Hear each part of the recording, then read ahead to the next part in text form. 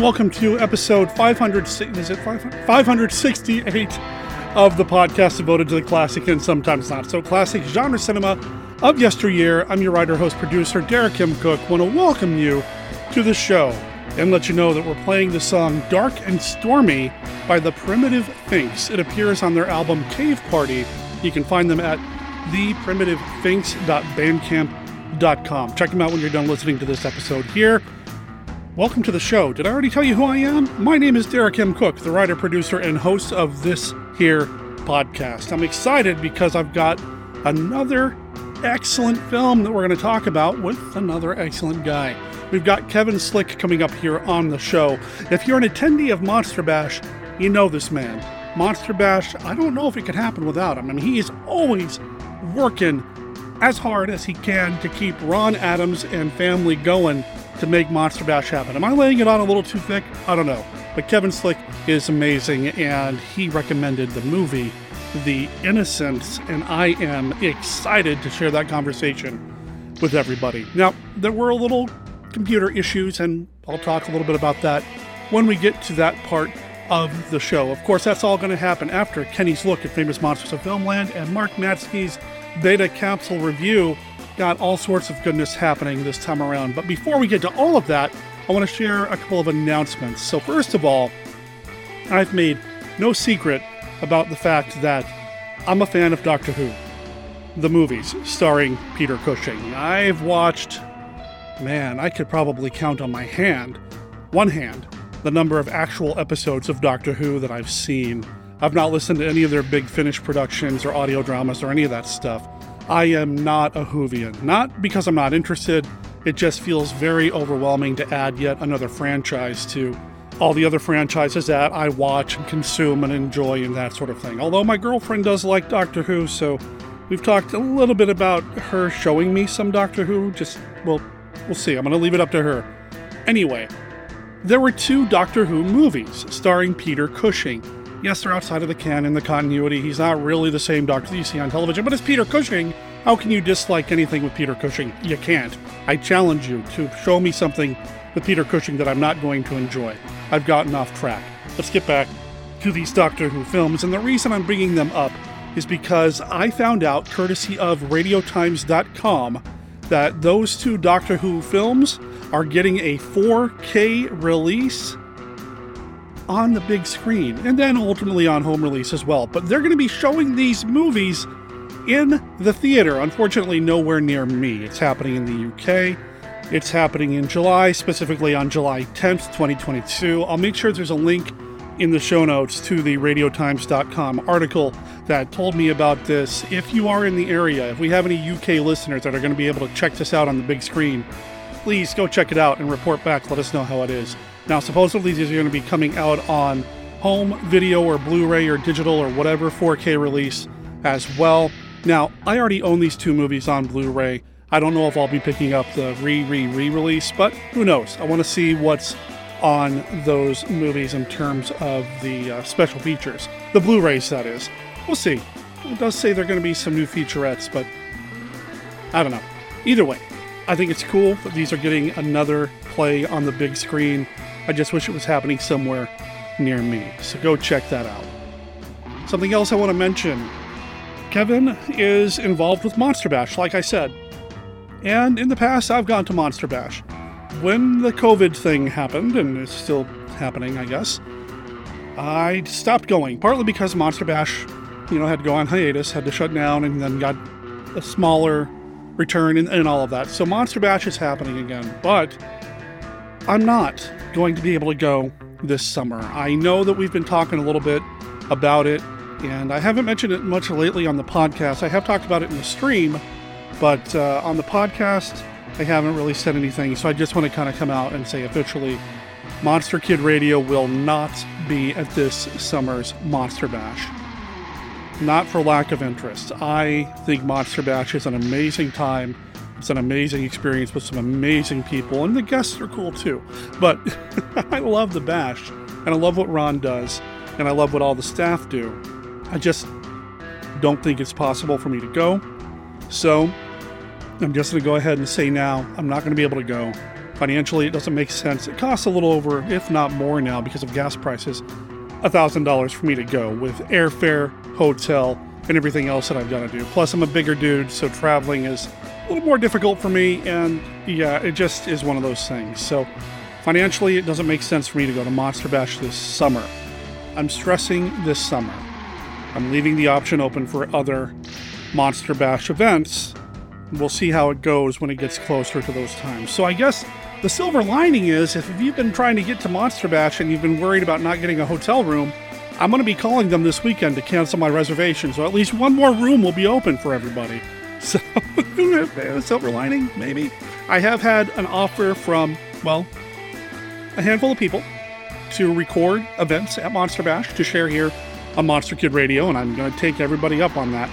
Of course, I don't want people to be running around Monster Bash with recorders trying to get stuff for the show at the expense of them enjoying Monster Bash themselves.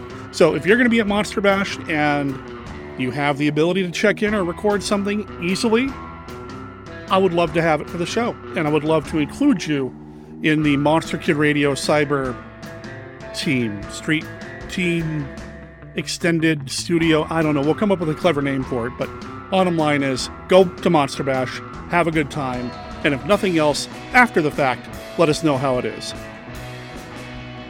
The other thing that I want to mention real quick, and, I debated whether or not I was going to say anything, but I don't want to bring things too down, but I know that we just lost somebody in the Monster Kid community. Now, he's not somebody that's ever interacted with us here on the show, but he was a colleague in that he was a podcaster. I'm talking about Gilbert Gottfried. Gilbert Gottfried did pass away just recently this week. And, you might be asking yourself, why is Derek even mentioning this guy? How did Gilbert Gottfried be part of the Monster Kid community? Well, like I said, he was a podcaster. He was a podcaster that had Sarah Karloff, Bela Lugosi Jr., Lon Chaney III, and other guests that were involved in classic monsters. He loved this stuff. His podcast, Gilbert Gottfried's Amazing Colossal Podcast, was a Rondo Hatton Classic Horror Award winner. I mean, that doesn't get any more Monster Kid than that, right? So just, a moment of silence or a hats off or maybe an Iago sarcastic remark in honor of the late Gilbert Gottfried. Thanks for the laughs. Okay, let's go ahead and get into the rest of this episode. Because, you know what, actually? I'm just going to tell you now, because I don't know how many of you listened all the way to the end. The ending is usually just me wrapping up and saying, call us, this is what you can do, whatever. So I'm going to get this out now. The stream this weekend, the Monster Kid Movie Club over at twitch.tv/Monster Kid Radio. Hopefully this episode goes out in time for you to make plans because it's Giant Monster Day on the stream. We're going to be showing kaiju films. We're going to be showing Kyle Yount's Rondo Award-nominated documentary, Hail to the King, 60 Years of Destruction. That's going to be a lot of fun, but I also just got the okay. I haven't even mentioned this on Facebook yet. I haven't announced it anywhere on Twitch or anywhere else. You are the first people to hear it. Well, yeah, I think that's fair. I just got permission from SRS Cinema to show 2 movies from their catalog. So we're also going to be showing, you ready for this? War of the God Monsters and The Great Buddha Arrival. The Great Buddha Arrival? Oh, man, I'm looking forward to sharing that with everybody. It's from 2018. It is one of, if not the last film featuring the late, great Akira Takarada. So I'm going to be showing that this Saturday. And 1985's War of the God Monsters. I'm really excited to show this one as well. It's going to be a good time. So we're going to be showing these movies. We'll find some other things to show as well. Some other public domain films, maybe some fan films. But you don't want to miss out this Saturday, Giant Monster Movies in the Monster Kid Movie Club. Free. 11 a.m. is when the pre-show starts. Around noon is when the movies start. Specific time, we show movies all day. So if you're not there right at noon, that's okay. Make sure you come by. We've got another great giveaway from Stuff with Character, courtesy of Tracy Morris, with a commercial produced and edited by Scott Morris, who also does the pre-show, which you know is going to be quality. It's going to be a good time. I'm looking forward to seeing you there and chatting it up while we're watching some awesome monster movies on Saturday. But first, like I said, we've got this week's episode to get through, and it's going to be a delight. So Derek, stop yapping. Let's get to it.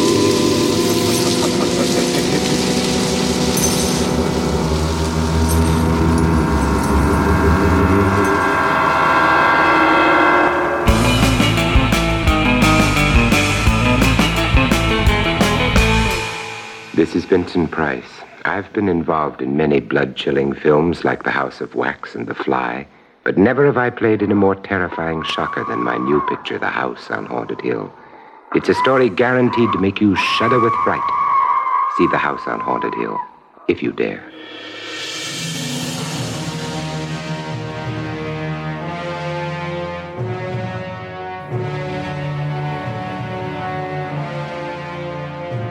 It's 1966. The space race is on. The Cold War is heating up, and giant monsters are destroying Japan. Dai Kaiju Attack, the serialized giant monster story. Presented free every week on daikaijuattack.com and sdsullivan.com. Become a member of the Dai Kaiju Attack group on Facebook. Join the action today.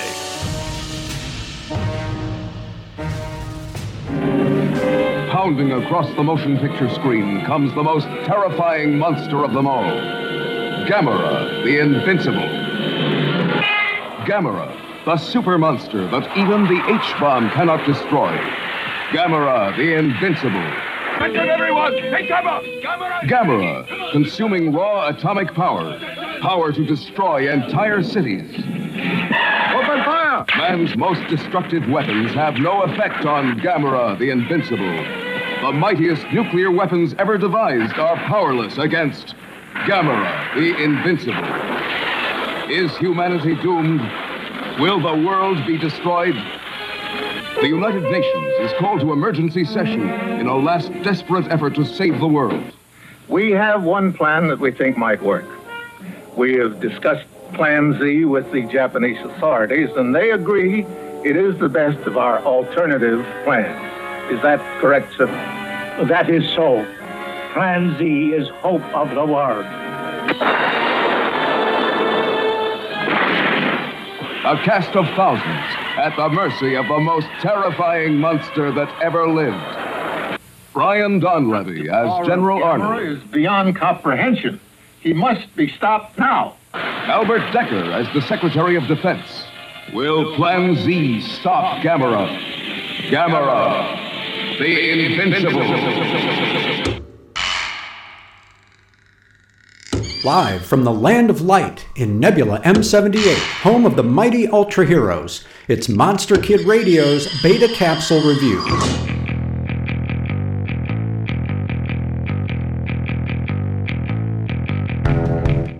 Captain Kiriyama and the Ultra Guard get a major assist from the man who came from V3 in Ultra 7, Episode 13. That man is Commander Kurita, a veteran of outer space dogfights with alien craft, haunted by the recent loss of two of his men in just such a battle. Kurita and Kiriyama are old friends, and their reunion brings out a side of the captain that the Ultra Guardsmen are not used to seeing. The UFO, Kurita grounded, demands their attention, however, and Furuhashi and Amagi are abducted and held captive on board. The ship is out of fuel, so an alien force creates duplicates of Amagi and Furuhashi and sends them to TDF HQ on a mission to steal energy cells. Dan Muraboshi senses something unnatural in their demeanor and catches them stealing the fuel. When he shoots both in self-defense, their bodies instantly disintegrate, which convinces the guard that their companions are still alive. Kiriyama works out an exchange with the aliens, some fuel cells for the lives of Furuhashi and Amagi, and intends to do the deal alone. But Kurita may have something to say about that before it's all said and done. The man who came from V3 does an excellent job of humanizing the already likable Captain Kiriyama, enhancing his character by revealing him to be both an honorable friend and a courageous leader. There's a great deal of airborne action here, as well as the longest Ultra 7 fight sequence we've seen in a while. But Episode 13 is at its best when it's exploring the brotherly bonds within the Defense Force. Now, if you're wondering what happened to Episode 12, the short answer is it was banned in Japan. From a Planet with Love featured a monster named Alien Spell, whose design seemed to depict the scars of an atomic bomb survivor. Real-life survivors, sometimes referred to as hibakusha, were not amused, and the outcry ensured that the episode was shelved, although an English-dubbed version did air on cable station TNT in 1994. For Monster Kid Radio's Beta Capsule Review, this is Mark Mansky reporting.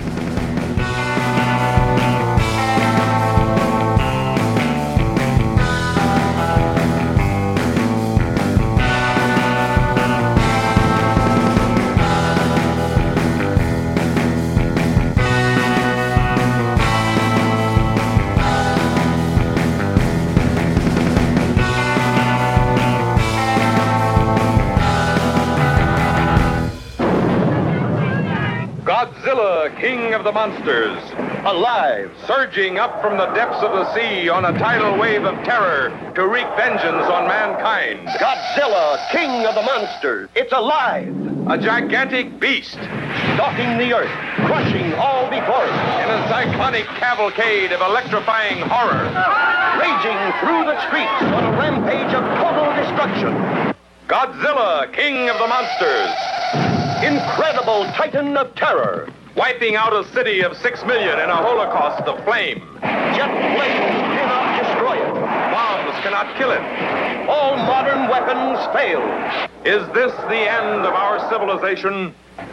Can the scientists of the world find a way to stop this creature?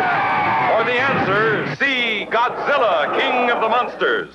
You may wish to deny it, but your eyes tell you it's true. A tale to stun the mind. More fantastic than any ever written by Jules Verne. More terrifying than any ever shown on the screen. Awesome. Incredible. Unbelievable. A story beyond your wildest dreams. Dynamic violence. Savage action. Spectacular thrills. Godzilla, king of the monsters. Fantastic beyond comprehension. Gripping beyond compare. Astounding beyond belief. The mightiest monster of them all. See Godzilla, king of the monsters. I can transplant his brain. If I don't, it'll die through lack of oxygen. In his nightmare mind, one more horror, one last horrendous act.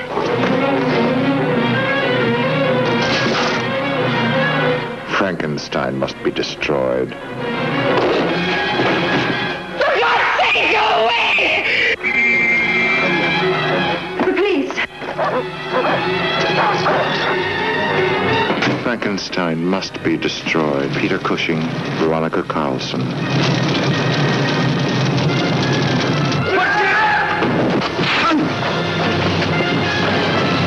Frankenstein must be destroyed. This picture has been rated M, suggested for mature audiences.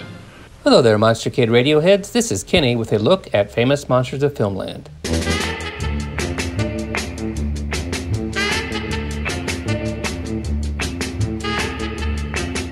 Today we are going to continue our history of famous monsters' low-tech social media. In issue 5 from November of 1959, the FM Club pages added a new feature called Screams from Club Members, a listing of personal and classified messages sent in by club vice presidents. A sort of low-tech Craigslist. I have compiled a sample of common entries as well as some of the more interesting ones from this first installment. Let's listen to them. Screams from club members. Greetings, ghouls. Monster vice presidents from almost every state in the country have sent in their bits of chatter for publication in good old famous monsters. So we're off on a wild ride on Dr. Acula's broom as we sweep up the dirt on local monster doings. Steve of Mount Vernon, Washington, wants a pen pal who loves monsters. His idea of a great double feature is Dracula and Peg of My Heart. T. Menard, of St. Charles, Illinois, has a bunch of back issues for sale of Mad Magazine and other Mad-type books. Bob Dyke sent in a picture of himself as Frankenstein, but the postmaster of Dearborn, Michigan wouldn't let it go through the mails for fear it would end up in the dead letter department. Billy McCaoon, of Philadelphia, sent us a pair of eyes and we thought they were real until we looked closely and saw that they were from an old toy doll. Bill Daly of Odessa, Missouri, doesn't want a pen pal.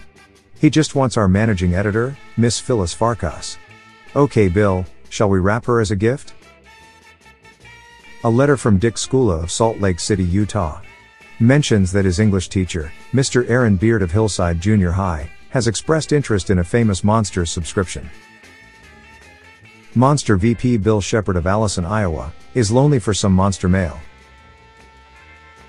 Jim McElroy of Shreveport, Louisiana, has 20 million miles to Earth for sale in book form for 25 cents. If you are a girl monster fan, 13 to 15 years old, write to Jack Myers, of Albuquerque, New Mexico, as Jack is dying to hear from you. Leslie A.N.N. Ray, of Lindenhurst, New York, also wants a pen pal to brighten up her cave. Norman McVie wants to start a local monster club in Burlingame, California. A swell gal named Barbara Siermansky, of Newark, New Jersey, will make a good pen pal for some lucky guy. A wild letter was received from Robert Hild, of Pasadena, Maryland, who wants to start a club for teenage beatniks. Anyone who just can't seem to make the grade even in being a monster, contact Wild Bob Hild. That is all for this week's look at Famous Monsters of Filmland. We will have more next time. For MKR, this is Kenny saying adios. From the spine-chilling world of the living dead comes a never-to-be-forgotten combination of motion picture thrills. Two great new terror hits on one sensational program at your movie theater. Horror of Dracula, plus The Thing That Couldn't Die. Horror of Dracula. Dracula, the terrifying lover who lusts for human blood. Dracula, the human vampire who rises each night from his coffin bed to seek the rendezvous that alone can keep him alive. Who will be the bride of Dracula tonight? Horror of Dracula. All new and in flaming Technicolor. Plus this second thrill hit, The Thing That Couldn't Die. What is it, this head that lives without a body? A monstrous thing that enslaves every woman, destroys every man who stares into its eyes. See both on the same show. Horror of Dracula and The Thing That Couldn't Die.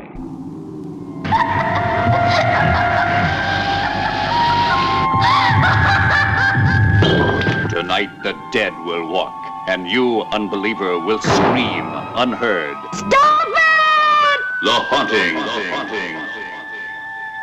What do we really know of that other world of hauntings, of apparitions in the night, of the sinister powers of darkness? The Haunting was produced and directed by Robert Wise, the brilliant producer of West Side Story, and stars Julie Harris, Claire Bloom, Richard Johnson, Russ Tamblyn. You cannot deny terror. You cannot look the other way. You have to face the supernatural, face the chilling mysteries of forces you cannot understand or control when The Haunting holds you in its spell. The Haunting. The Haunting.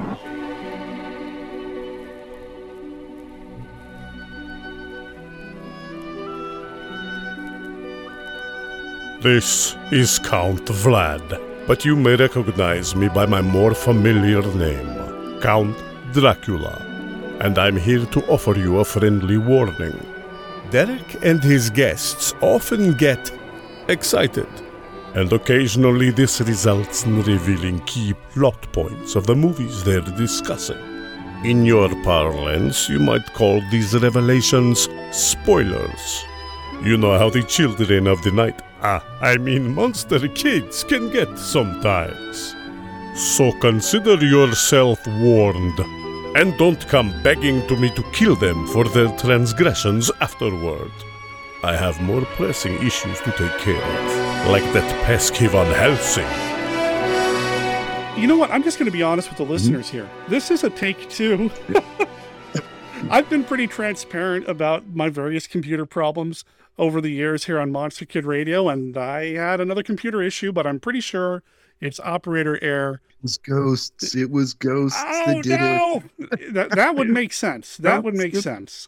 Fortunately, this week's guest, Kevin Slick, is incredibly patient and is willing to start over.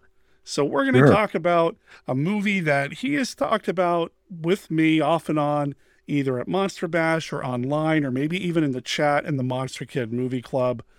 It's The Innocents, and it's awesome, as is Kevin Slick. How you doing, sir? Great. And it sounds like we both watched it just recently. I watched it today, and I think you said you just watched it today, the day we're recording as well. Yeah. Mm-hmm. I had started watching it at one point, at some point, maybe when we first started talking about it, however long ago that was. And I realized I was sitting on a gem, and I wanted to wait until we had something more firm set up. So I stopped it.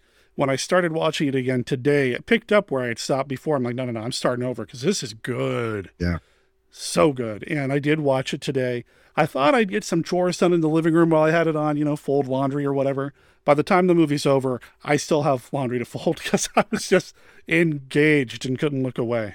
Yeah, you can't look away from this. It is so good. The cinematography is stunning. Oh. Freddie Francis, cinematographer, CinemaScope, black and white. And it is, there's so many things going on in it. The more I watch it, like I'll tell you can probably watch it 10 more times.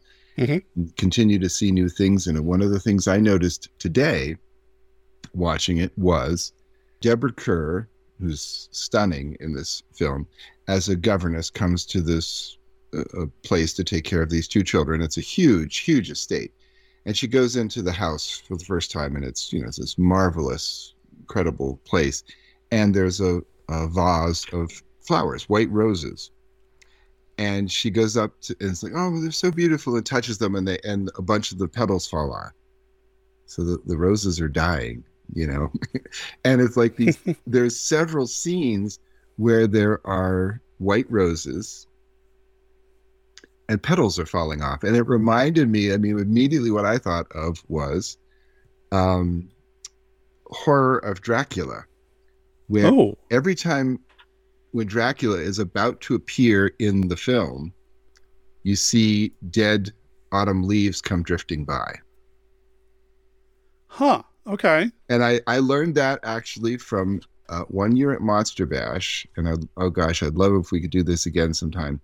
Bob Tennell, fabulous writer and director, was there, and he did Filmmaking 101 with Hammer Films. And showing us all these different films, like for example, in Horror of Dracula, there's the scene where Peter Cushing is encountering Lucy, character of Lucy. Okay. She's coming back to her grave, like after a night of, going out on the town, as it were. And he pulls out the crucifix, and she cowers away, and he pushes it towards her. And he puts it on her forehead, and it burns. The crucifix burns into her forehead. One of the things he pointed out in that was the sound effect of the starts like just before he actually gets there. And he talked about how, they use that sort of thing, but he also used the element of the dead leaves and pointed out that every time when Christopher Lee is about to appear on screen, dead leaves come by. So in this film, there's the white roses, white perhaps being a symbol of purity, is like decaying. And that maybe that's a theme in the story, because you have these children, children are generally thought of as being pure and innocent. They're the innocents. Right. But man alive, these children do not present as innocent, as the most devious, devilish kind of characters on the planet, and they are so creepy in this movie. When they're on screen together, in particular, when the brother and sister are interacting, they almost seem like they're interacting in a frequency or on a level that is just barely outside what we can comprehend. Yeah. There's something happening here. There's a communication. There's something going on.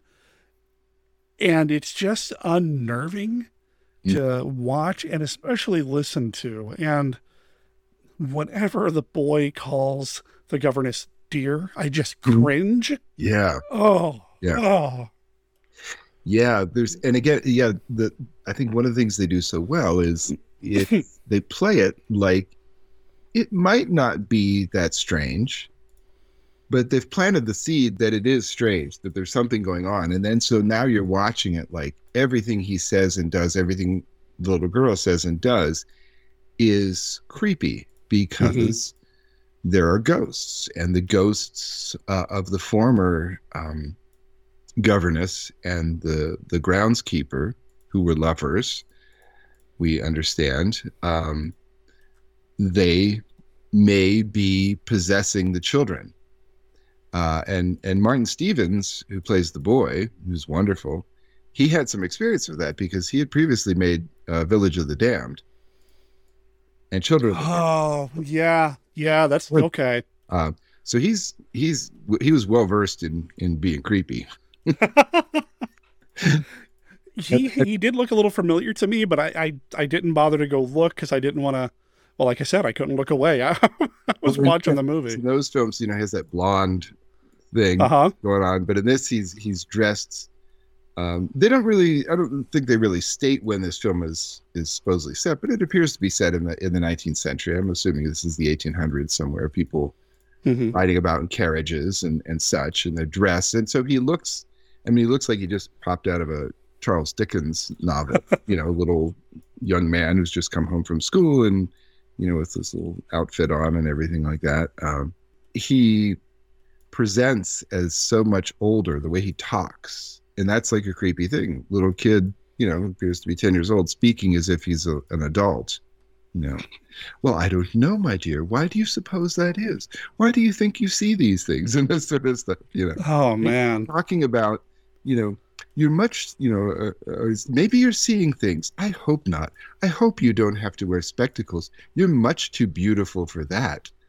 And it's like, ooh, like, what's this kid on about? Well, he takes it, just, there's a lobby card showing the scene where he plants a kiss on her, and it's just... And he really plants a kiss on her, and it's like a sensual kiss. And but then it's like, well, is she responding to that kiss, or where's that going? And I was mortified, but what are you gonna do, lady? What are you doing? yes. So this whole idea of ghosts and possession is played out in this film. There are apparently ghosts, but we don't know if the ghosts are real, as real as ghosts can be, or is it in the mind of the governess that Deborah Kerr plays? And I think I mentioned that Deborah Kerr is reported to have said this was her best role. She thought this was the best thing she had ever done, and her acting is amazing. She's when I think of Deborah Kerr, I think of her in Shall We Dance and The King and I and that sort of thing. I think of her in that kind of role. I think of her in much more bright, cheerful roles, but she plays a frightened person who's losing her mind so well. We're told in the story that she is the daughter of a minister and like a small country church, and so has never been outside of her small town and her people. And it's a perfectly plausible storyline if you think, well, here's a person who sees the world in literal angels and devils. There are literal angels and devils controlling things, and there's good and evil. And the two people that have died that are apparently the ghosts were lovers. And we're told many times as they're discussing it, that is really disgusting. That is really evil. That's really filthy. And so if that's where her mind is, then it's a pretty easy step to think, okay, she might be just, conjuring this thing up. I don't know. I asked Martin Stevens at Monster Bash many years ago about that scene with the kiss. Yeah? I said, was that weird or anything like that? And he said, no. He said, I was 10 years old or whatever. And he said, I didn't know anything about it. And the director didn't really tell us anything more than we needed to know to be in the scenes. He said, they certainly didn't get into, the sort of sexual overtones of the story or the idea that this person is greatly repressed and that's what's going on. It was just, and so he said that scene they set up to me like, we're going to play a trick on Miss Kerr. When you do that scene, really plant one on her and hold it, see if you can make her feel uncomfortable, and it'll be a joke. And he said, so I did, and just, he reaches up and grabs her and really kisses her hard on the lips. And, and I guess in his mind at 10 years old, it was like, oh, this is going to be funny. But we're watching it now going, ew, this is creepy. Yeah. That was, there is, almost all of his interactions with her are just borderline too much. Mm-hmm. And it does seem to escalate in terms of the, when he first shows up and then as the movie continues, it's just getting more and more uncomfortable. And I'm getting goosebumps thinking about it. Yeah. Because it's just, I know I'm starting sentences and stopping them without finishing them. So I'm going to say this, and I think I've mentioned it here on the show in the past. Scary movies don't always get me. I mean, I can't turn off the logic part of my brain where I'm trying to figure out how these things work. Why is this effective? Oh, it's because Freddie Francis did this with the camera, or there's this great special effect and they did it this way, and that. But ghost stories still get me. Yeah. And this one, it got me. It is unnerving. And before I realized I had a computer issue, I had mentioned that there's that scene, I'd say maybe, was it 3/4 of the way through? It's getting closer to the end, where Flora is off dancing in that little stone gazebo on one end of the lake, and on the other side is the ghost. And the governess finds Flora and is trying to get her to come home, and she sees the ghost and she insists the ghost is there. Don't you see her, Flora? Don't you see her? And then the maid comes up. See her? And the maid's like, yes, whatever. But when we get back to the house, well, I didn't see anything, ma'am. And and the filming of that is so wonderful, where we're looking across this lake at, we're watching it. We can all see the woman in black, the ghost. But the film is really grainy. It looks like, back in the old days when you would blow up a scene well beyond what it should be blown up to, try to crop in too tight. And it's just because film becomes really grainy. Mm-hmm. And they use that so well in the scenes where the ghosts appear. They're kind of seen sometimes through like a frosted window or a foggy kind of scene, or there's the one scene where the ghost appears on top of the building and it's like this, the sun's in her eyes and things like that. So they really play with, am I seeing this or am I not seeing this? And in that scene, Deborah Kerr's character, Miss Giddens, believes that what she has to do is get the children to admit basically that they're being possessed by the ghosts of these dead lovers, and that will set them free. But of course, the kid, in that case, the girl loses it and goes on a screaming rant for the next day. It appears, and does some incredible acting as far as she just looks like her life is in danger. I mean, you'd believe it. Like this is amazing. What goes on there. The kid actors were great in this. They really were. They were tasked with pulling something off, and they did it so well. And it's a tight cast too. It's one of the things I love a movie like that, where, I mean, you've got Deborah Kerr's character, Miss Giddens. You have Mrs. Gross, the housekeeper, the two kids.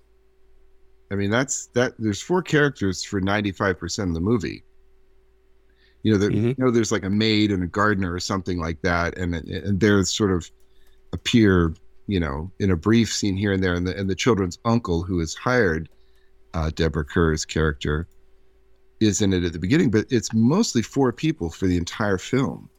And I love films like that. I remember a few years ago, my son, who's in college, was taking a film class, and they had to watch all these films at home. And so we were watching them. This was a couple years ago during the total pandemic shutdown. And so we watched The African Queen together. This will be like a bit of a tangent, but afterwards it's like, wow, that was a great movie. And I said, yeah. And like, how many actors were in that film for 95% of the film? Like 2 people, right? Isn't that amazing? And this is kind of like that too. That I think maybe adds to the claustrophobic feel is there's just these 4 people in this mammoth house. This house seems to go on forever and ever. There's the one scene where Deborah Kerr is walking through the hallways at night with the candles, and she's hearing voices and things like that. And it's like, this place just goes on forever and ever. And that's creepy. You can't possibly, how it is, like you're in a darkened place, and it's like, if you can see everything, it's kind of okay. But if there's like corridors and rooms and things like that you can't see, that's when your mind starts going. And it's like, man, this is like forever. It goes on. Mm-hmm. Yeah. And to speak of the cast, and this is something you had brought up earlier, I think before the computer issue I was discovered. Yeah. So it's based on The Turn of the Screw, but it's also based on a play that was based on The Turn of the Screw. Yeah. And I wonder if the small cast kind of came from the fact that it was a play that probably didn't have that many characters to begin with. I don't know. I've not read the original play, The Innocents. I'd like to, but... Yeah, the play only had the 4 characters in it. And the play took place... this is just based on what I've read. I haven't actually seen the play. The play all takes place in the drawing room, in like the sort of living room area of the large estate. So play takes place all in one place, and then when they decided to make the film, they used that play as the beginning of the screenplay, and brought in some different writers. But the writer who ended up doing the most of the writing for it, and according to the director, Jack Clayton, really gave the film its feel, was Truman Capote. And he was working on, at the same time he wrote this screenplay, he was working on his classic novel In Cold Blood. So he was dealing with people who were fighting their demons pretty seriously. And I think he brought that in. I think he because the characters in that novel certainly were people that were, what would be the technical term, messed up. I think messed up.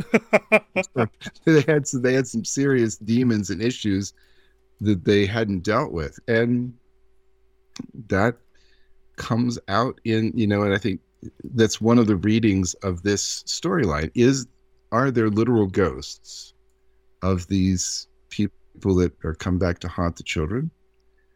Are the ghosts in the imagination of this repressed governess who's never been out in the world and now is, out in the big, bright, wild world?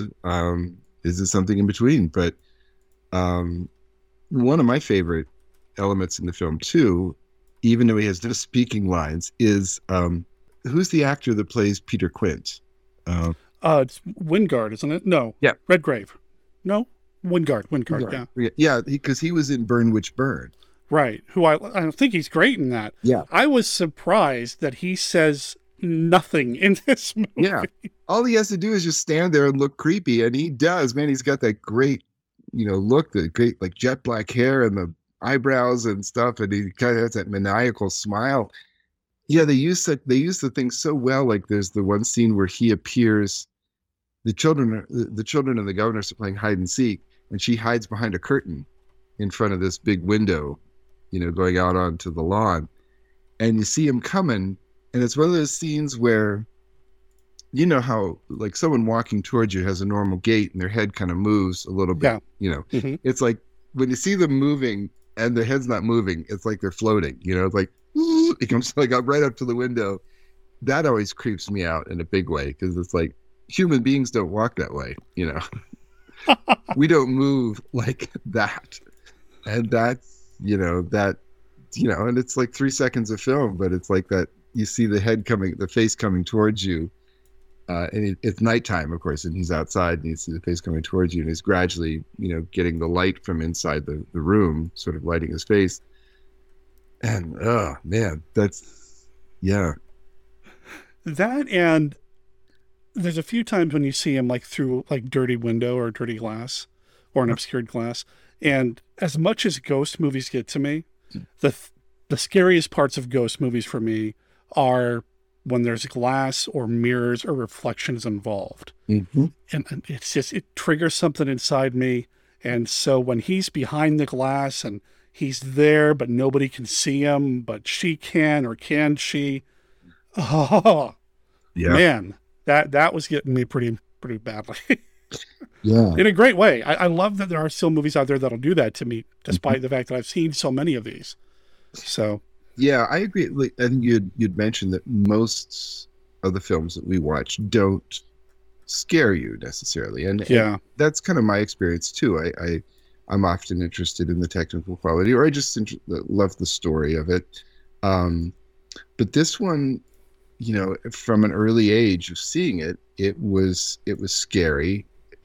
Seeing the just because it puts this idea in your head. I think we talked about the scene where she is the governess is in this room. It's a school room for the children at the yes, and she's looking at books or something, or she's doing something, and she hears this sobbing, this crying, and she turns, and it's like 20 feet away from her is the ghost of this woman, the former governess, dressed in black, who's sitting at the desk crying, and she turns and starts walking towards her. And it's like, she's gonna encounter the ghost. She's gonna try to make contact with the ghost somehow.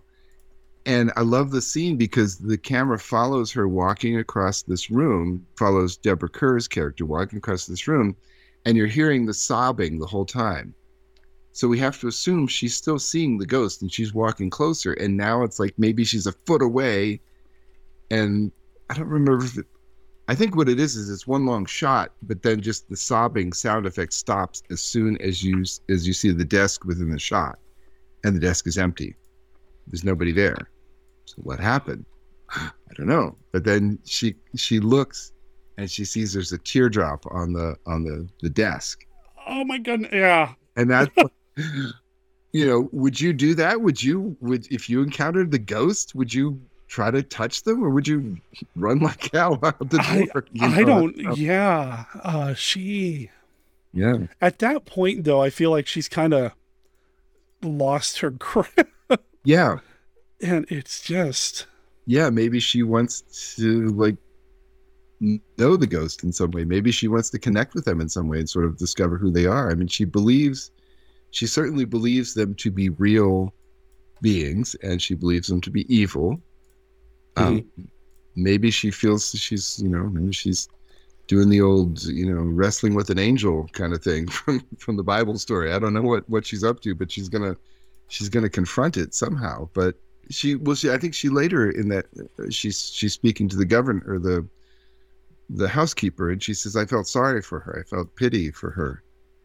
So yeah, maybe there's some kind of connection there. I hadn't thought about that. Wow. There's so many levels to this film. I mean, there really are. It's a scary movie. It's a great ghost, spooky house movie with spooky, creepy kids. It could be a psychological thriller. Is this person imagining this all in their mind? Are they messed up in some way? Is there good and evil in the world? Is there misunderstood characters in the world? I don't know. That's, wow, a lot on there. There's a lot of ways to read this movie. And, on first watch, it's a ghost story. Mm-hmm. But for me, I'm definitely going to go back and rewatch this. I'm definitely going to add that Criterion release to my wish list because, man, there's a lot here, and I would like to watch it again and try to look at it from different angles. Is it all in her head? Mm-hmm. Does everybody see the ghosts and they're gaslighting her? Are they even really ghosts? Maybe there's just people walking around. There's so many different things that you can look at in this and take away from it. I certainly believe that this is probably her best performance because she gives us so much. Yeah, she's incredible. And there's the transformation in the beginning. I think you mentioned the beginning, she's a young woman. And I believe in the story or in the play, she was said to be like 20 years old. So, she mentions would be my first job. This would be her first employment.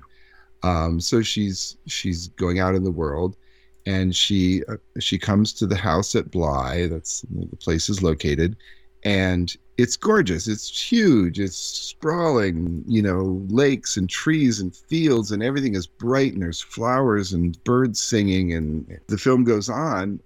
It becomes more and more inside the building, inside the estate, or at nighttime. Everything becomes darker.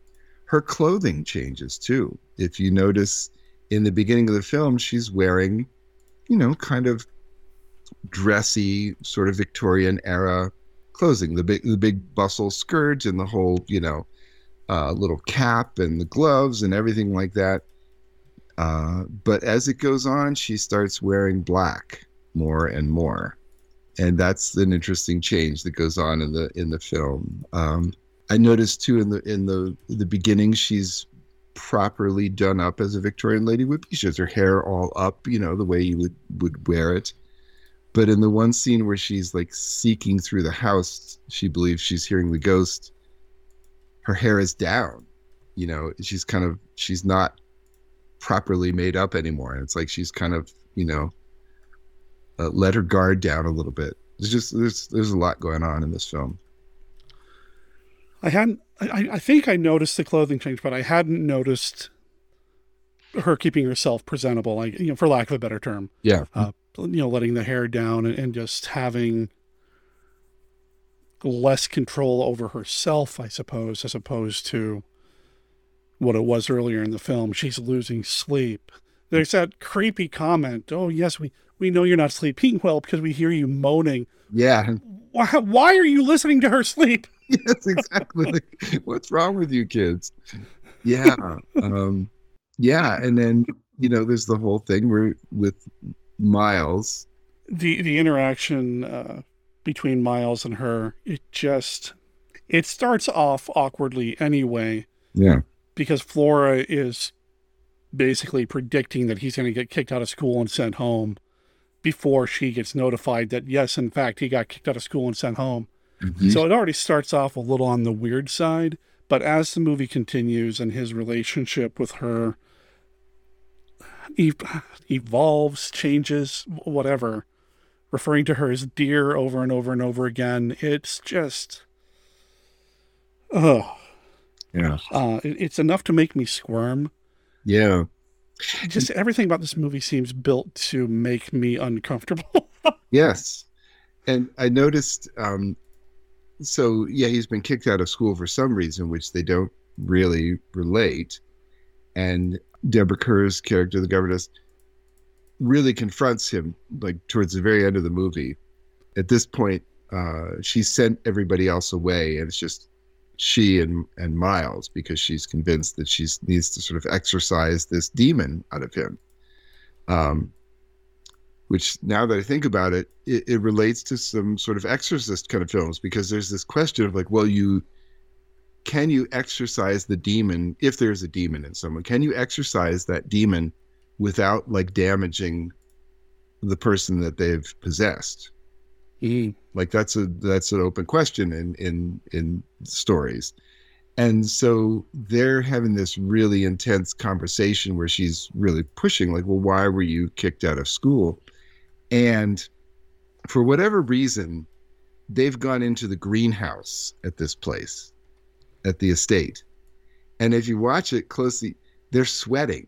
They're like as the conversation goes on, they're like perspiring seriously because they're in a greenhouse, of course, but they're having this intense conversation. They're screaming at each other and sweat's dripping down their faces. And it's like, it again just adds to this feeling of like claustrophobia. And I can't get out of this situation. I don't know, how do I get out of this? I think he actually breaks a window eventually. And like, well, yeah, because he breaks a window by throwing the turtle through it. Window, right? Yes. Like, dude, let some air into the place. But there's his sister's turtle through the window. That's top notch creepy right there. And of course, we see the ghosts through the window too. Again, we see the ghosts in there, and wow. And then the ending. Oh. Like, see, I wasn't ready for that. I was not ready for that. you don't believe they can throw you for another loop. Do we give the ending away here? Is this the spoilers thing that Vlad about killing?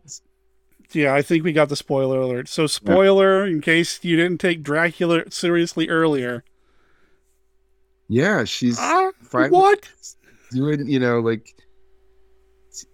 Miles appears to be acknowledging that he sees the ghost. Maybe, I'm not sure. And she's like, "Oh, I've finally broken through. You finally admit I was right." And he dies. Oh my God. He died right in her arms. Like what? Just no, you can't. Yeah. You can't do that. Wail that's just like, oh, that like slays me is that, it's spooky enough. The kid keels over and dies, is lying there with his eyes open. But she lets out this wail when she recognizes what has happened. Oh, man. Yeah. So the movie begins, the opening credits, it's very dark, very stark. It's her with her hands folded in prayer. Mm-hmm. And then it pulls back and we go to the movie. And then it kind of ends in a very similar, if not the similar pose, the exact pose. Yep. Mm-hmm. And it's a gut punch. I mean, I'm already kind of freaking out a little bit because they've got this frantic camera moving around this circle of statues, and every once in a while it's not the statue hand, it's the ghost hand. But then you look again, no, it's the statue. Did you really see that? It's moving around so fast, and then Miles, and it's an unnerving dead kid. I mean, the children dying is unnerving anyway, but he's just laying there with his eyes open, oh my. And then again, if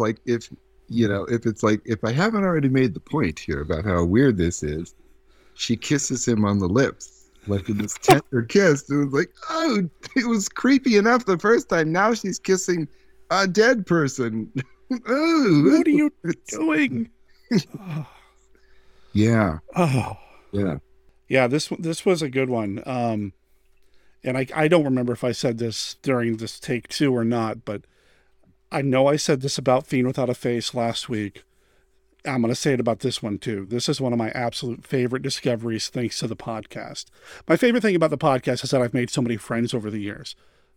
Second favorite is that I've discovered some pretty cool movies. And this is one, even though it unnerved me and it got to me and I'm spooked out a little bit just thinking about it now, I do want to go back and rewatch it. I want to, conquer this movie. I want to know more about it and take in everything that's there. And I know it's going to take several viewings to get there because there's a lot, and I love it. And that, I would second that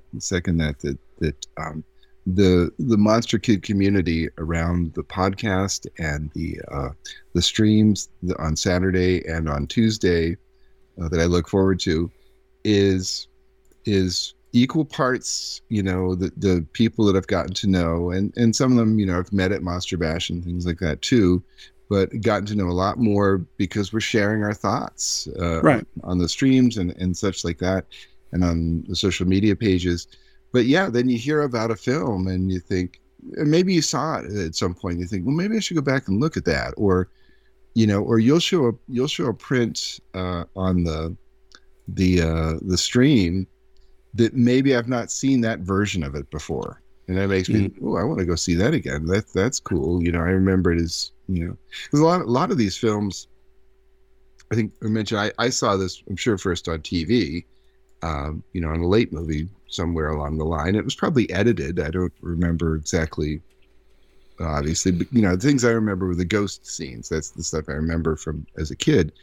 Now watching it, it takes on all different meanings, but a lot of us, I think, watched different films in the early days of video cassettes and such, when they were putting out anything they could grab their hands on. And some of those prints were really rough. I mean, they had been stored in a garbage can someplace, in a back street in Brooklyn. I don't know where they came from, but then, now you see them on a Blu-ray, you think, wow, this is actually a very watchable, interesting film. But this one, just always has been. And I'd probably, if I saw it on TV now I'm thinking about it, back in the 70s, it would have been in the TV format.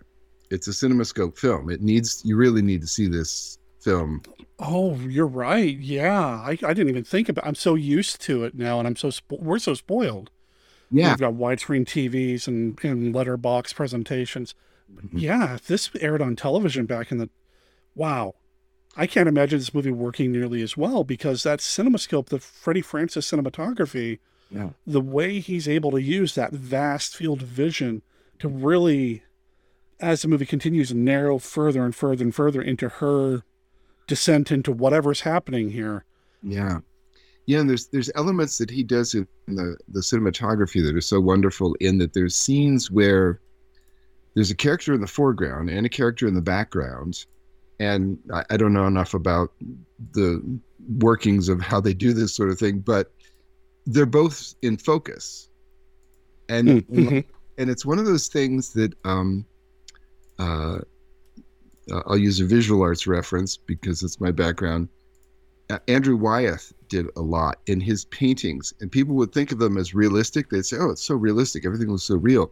But you look at some of his paintings, like his famous painting, Christina's World, and there's a woman in the foreground, and she is just as much in focus and in detail as the house that is like 500 yards away. And there's something weird about it, and you can't quite put your finger on it when you first see it. But as you think about it, it's like, well, no, if I'm focused on this person that's in the foreground and there's something 500 yards away, it's sure not going to be in focus. It's not going to be in detail, as much detail as the thing in the foreground. And he does that in a couple scenes, and it has this weird sort of element, I think, to making it sort of surreal, like everything is, it's like it's a different plane or something. It's a different reality somehow, because it doesn't, like, somewhere in the back of your mind, it's like, no, wait, that person standing on the other side of the room should not be in focus, but they are. They're clear. I don't know how they're doing that exactly, but yeah, it's amazing. There's a lot of things in this that kind of work on that subliminal level, even right down to the transitions between scenes. Mm-hmm. Very, very long fades. And I did look this one up because I thought the fades lasted a long time, but the fades from one scene to another, they take so long. And I don't know why that added to the unnervingness, I guess, of the movie. But there's something about that is lingering and just really makes it feel off a little bit to me. Yeah. Maybe that's a holdover from the fact that, from the play, because the play was set all in one room. Oh. And, and that kind of compresses the action and everything into this one space. Like, yeah, this is where you're trapped. You're not getting out of here. Everything's here. And yeah, that could be, I don't know. But yeah, the beautiful, beautiful cinematography, the acting, the white roses that appear in there and the petals are always falling off. Just so much. Again, we talked earlier, I think, about the Hammer connection, because it's filmed in the same studios as a lot of Hammer films with Freddie Francis and other people. And it doesn't really look like it. Maybe it's because it's black and white too. I mean, ooh, that's a good point too. To me, this is like, probably if you're going to compare it to other films, like if you wanted to show a multi-film bill where you had films that looked kind of similar, you'd want to show stuff like The Haunting and things like that. Era. Early 60s.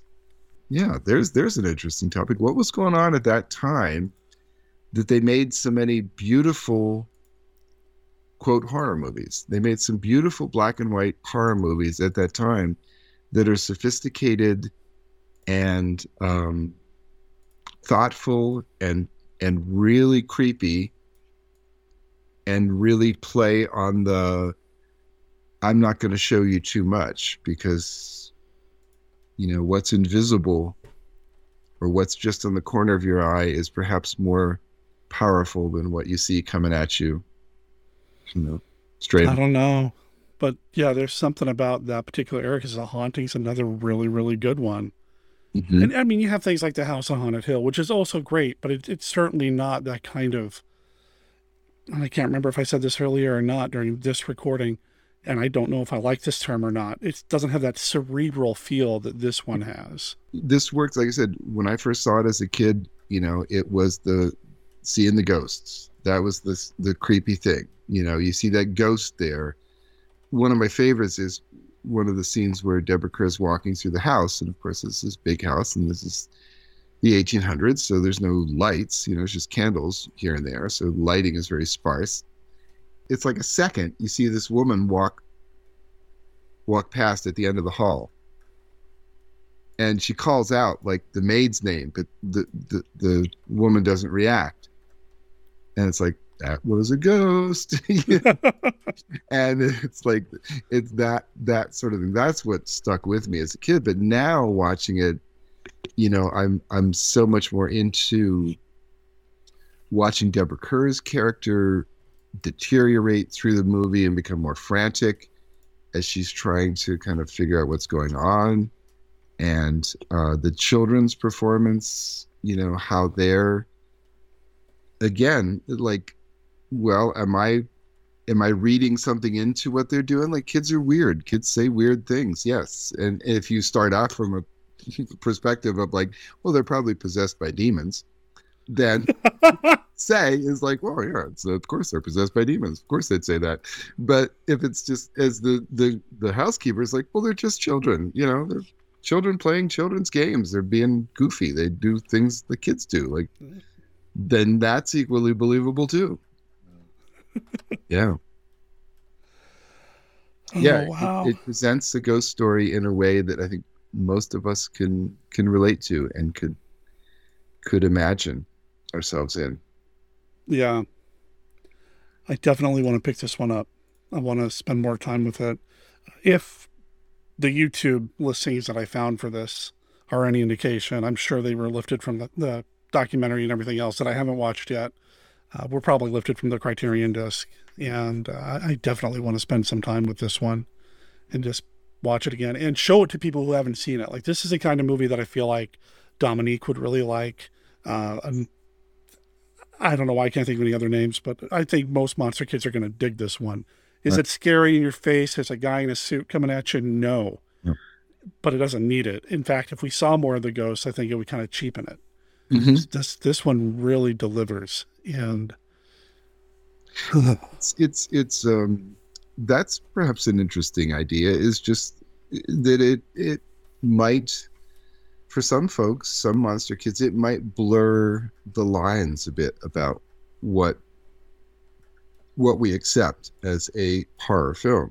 I don't know if when this was first released, if it was called a horror film or what. I don't know what, I would assume they must have said that, or a mystery or suspense or a thriller or something. I don't know what terms they would use, but my experience watching that film then and even watching it now is probably closer to the experience I had the first time I watched Silence of the Lambs than like the first time I watched Dracula.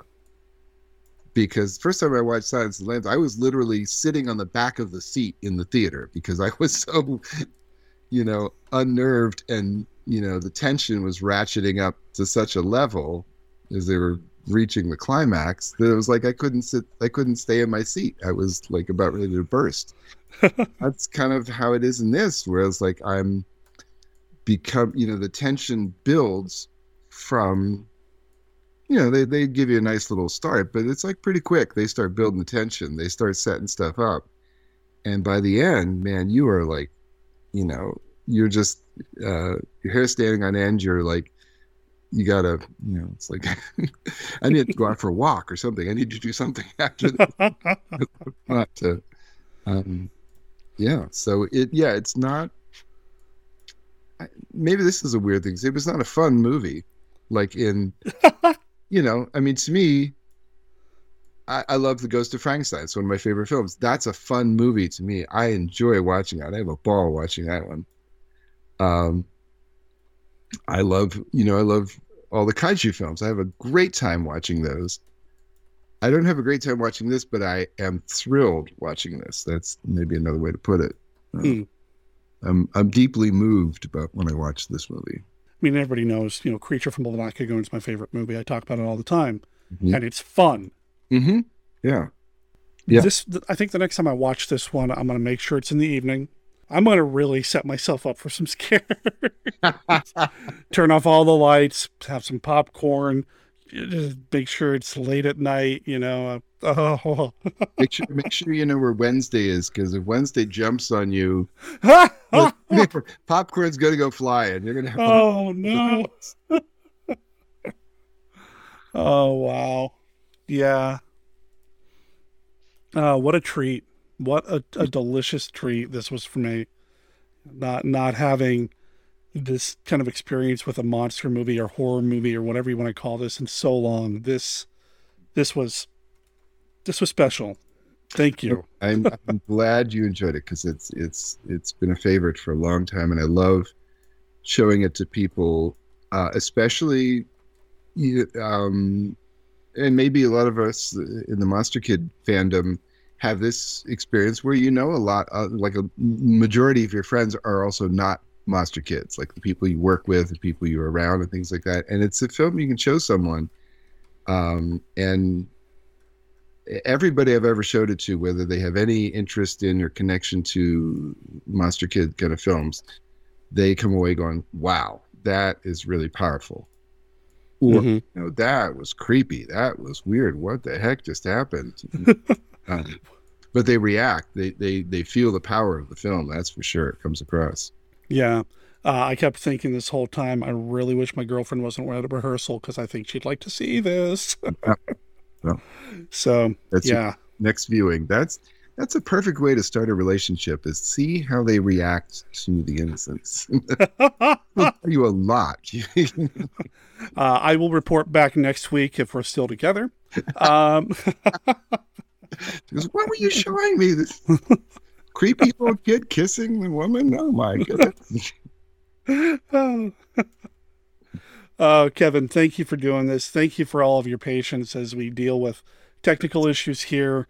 One thing that was lost was a round of the Classic Five. You want to do it again? Yes, let's go. We'll go for it. I don't remember what questions we did before, so we may pull some new ones. You okay with that? That'd be fine. Yes. Excellent. All right. The Classic Five. The Classic Five. So the Classic Five, it's a game that we play on Monster Kid Radio. It's a literal deck of cards. Each card has a this or that, which movie do you prefer style question on them.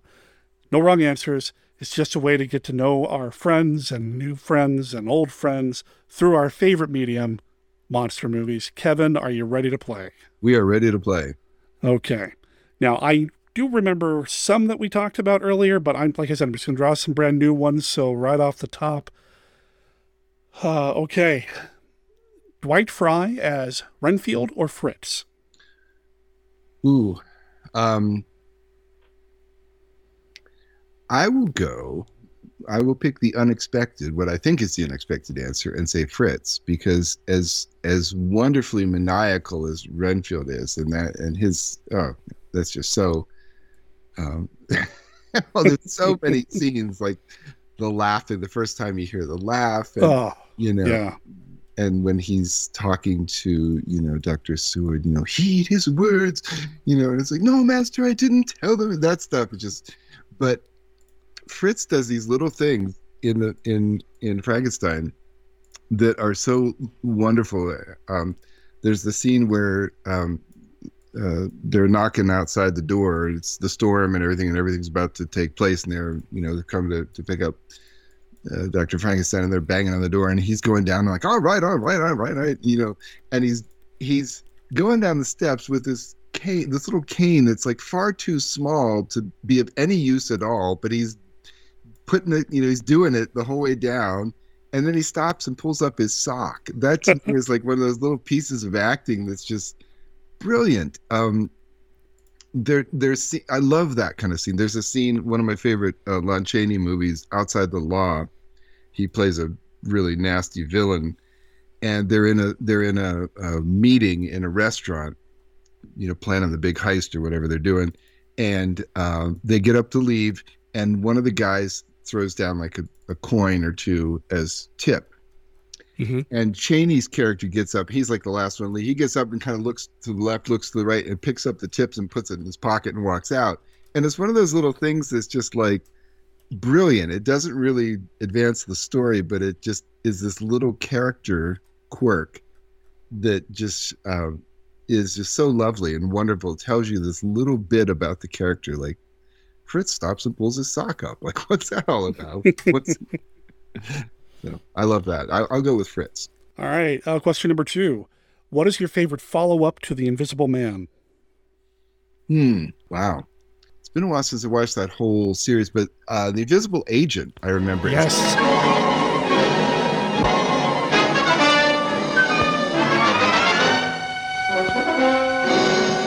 There's an enemy spy at large, an invisible man. It's amazing. Oh, you will be of great help to us. Who is this terrifying Phantom Commando? What is his amazing mission? See The Invisible Agent, suggested by H.G. Wells' Invisible Man, starring Ilona Massey and John Hall, with Peter Lorre, Sir Cedric Hardwicke, J. Edward Bromberg, Albert Basserman, in the most amazing story of our time. It blended that sort of World War II era espionage, good guy, bad, secret agent kind of stuff. And it was a viable movie in that genre.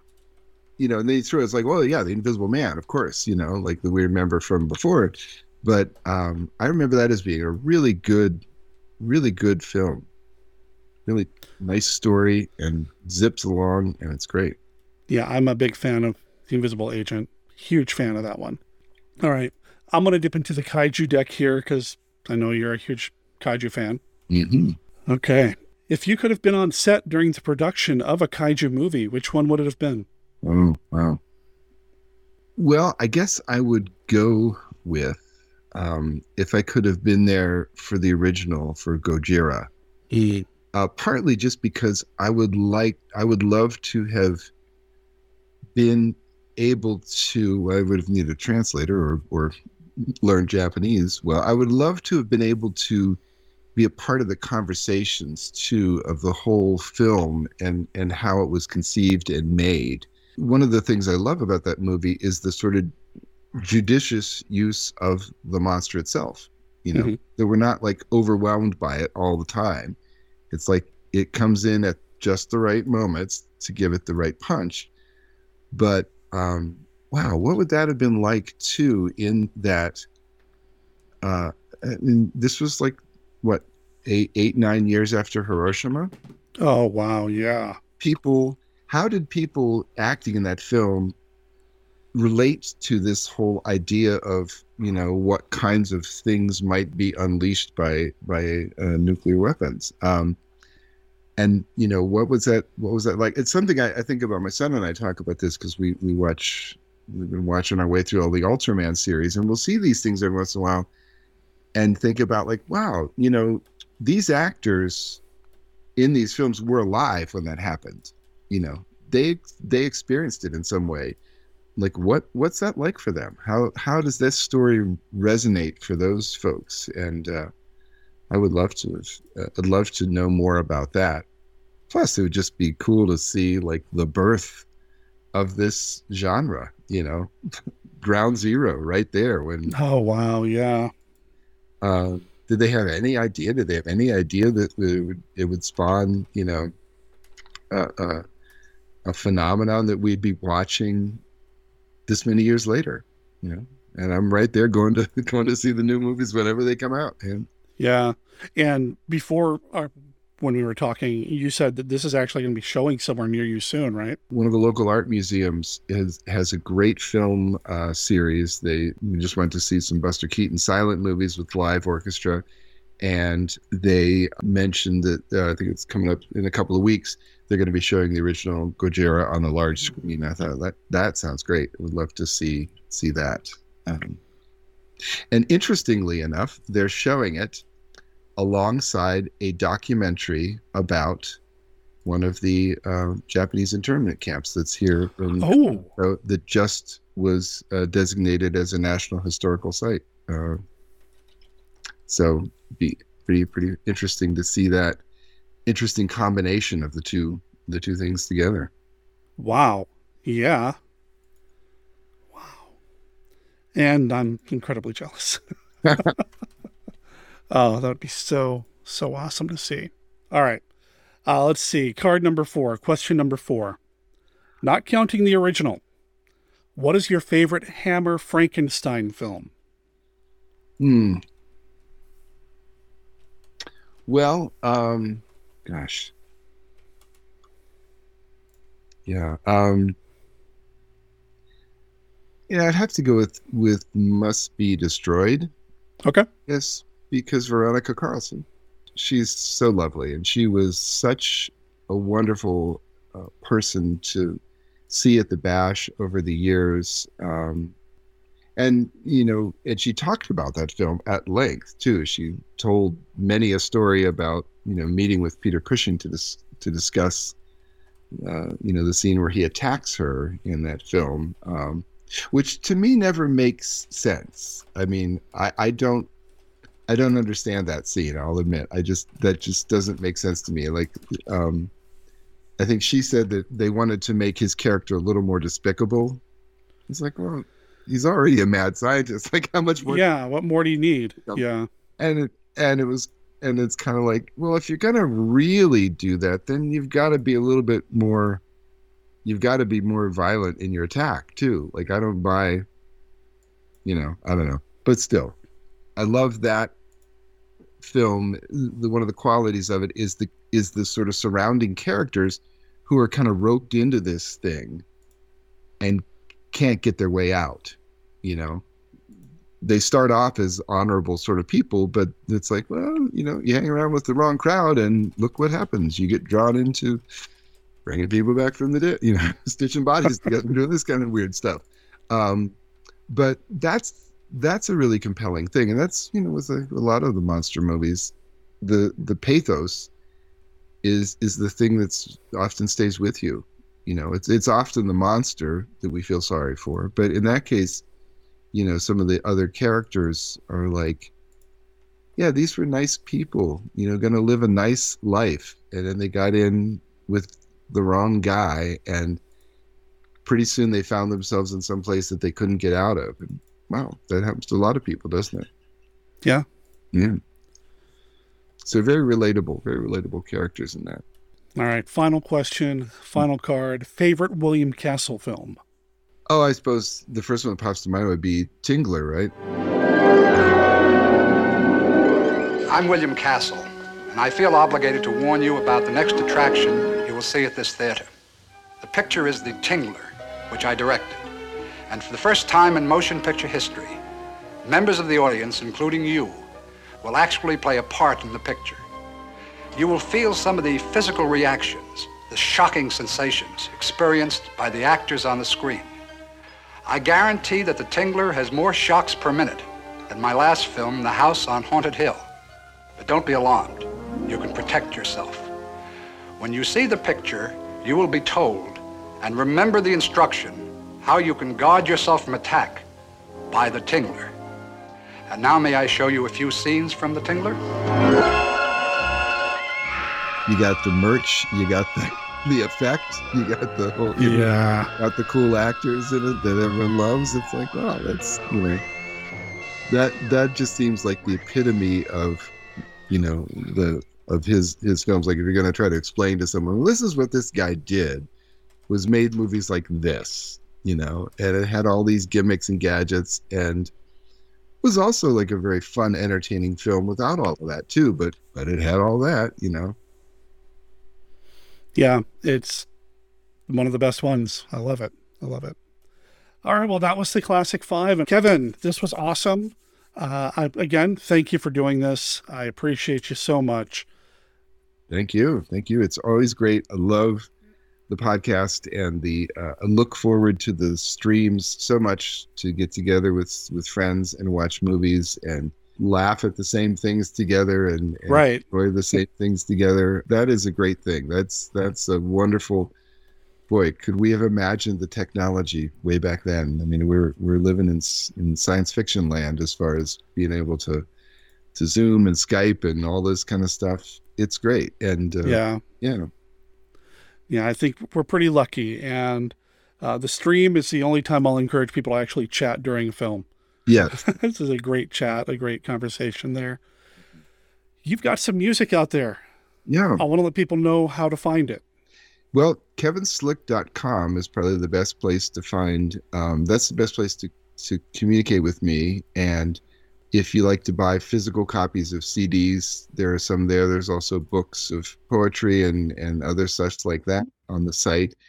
And if you just want to listen, if you search for Kevin Slick on Spotify or Tidal or Amazon or Rhapsody or all those kind of things, you'll find all kinds of different stuff out there. The music's out there in all different places. I occasionally will just Google and sort of see where my music shows up.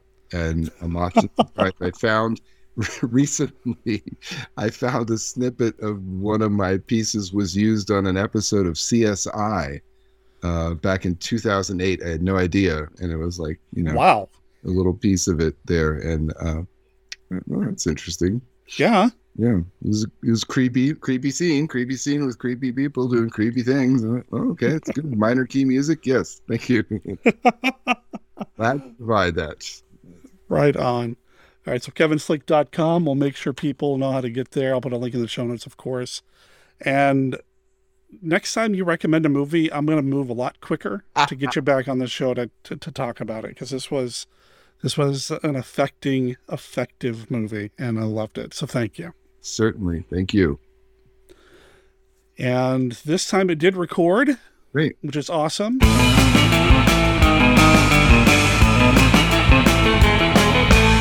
right. We're at the end of the show. Thank you so much for being here.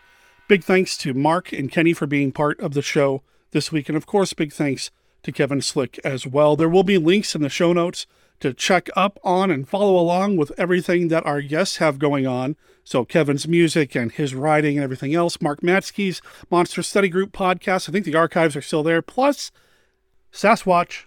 Check that out. It's coming up here soon. You can find all of this at monsterkidradio.net, where you're going to find links to our contact information as well. You can call and leave a voicemail for Monster Kid Radio at 503-810-5MKR. That's 503-810-5657. Or you can send an email to the podcast. monsterkidradio@gmail.com is the email address. That's monsterkidradio@gmail.com. You'll also find links to the music that we're playing this week, as well as our Amazon affiliate links. So if you want to pick up a copy of The Innocents of your very own, please consider using this link because, well, we're an Amazon affiliate. And it helps us out here at Monster Kid Radio Vancouver, MKRV. I'm starting to get attached to that. I don't know why, because I've only been here for 6 months, but MKRV sounds kind of cool. Anyway, Monster Kid Radio has a lot of stuff in the works, and you can keep up with us online through our Facebook page, our Facebook group, our Twitter, our Discord, our Reddit, our Patreon, and our Twitch. Links to all of this are in the show notes. Go check it out. What's coming up next week on the show? I'm not 100% sure yet. I've put a number of feelers out this week to try to find somebody to come onto the show to talk about something, and I haven't heard back yet. Now, I do have a few people in the wings who are like, yeah, just name a time and place. And I appreciate that. I hate to have people just kind of waiting around on hold for me to just say, hey, how about now? So I do have some feelers out. I will get somebody on the show for next week. I can guarantee you that. If nothing else, I'll just come here and riff for like an hour or so about something monster movie related. Hopefully you won't have to just listen to me. Anyway, pay attention to the website. That's where we're going to make announcements, or at least when the new episode comes out. Check it out. Trying to think if there's anything else, and there really isn't. I'm going to go get ready for the stream this weekend at the Monster Kid Movie Club, Giant Monster Movies, The Great Buddha Arrival, and a bunch of other great stuff. Come check it out. Until next week, remember, Monster Kid Radio is a registered service mark of Monster Kid Radio, LLC. All original content of Monster Kid Radio by Monster Kid Radio, LLC is licensed under a Creative Commons Attribution, Non-Commercial, No Derivatives 3.0 Unported license. Of course, that doesn't apply to the song Dark and Stormy. That is copyright 2018, The Primitive Finks. You can find it on their album, Cave Party, and you can find them at theprimitivfinks.bandcamp.com. My name is Derek M. Cook. I'll talk to everybody next week. Ciao.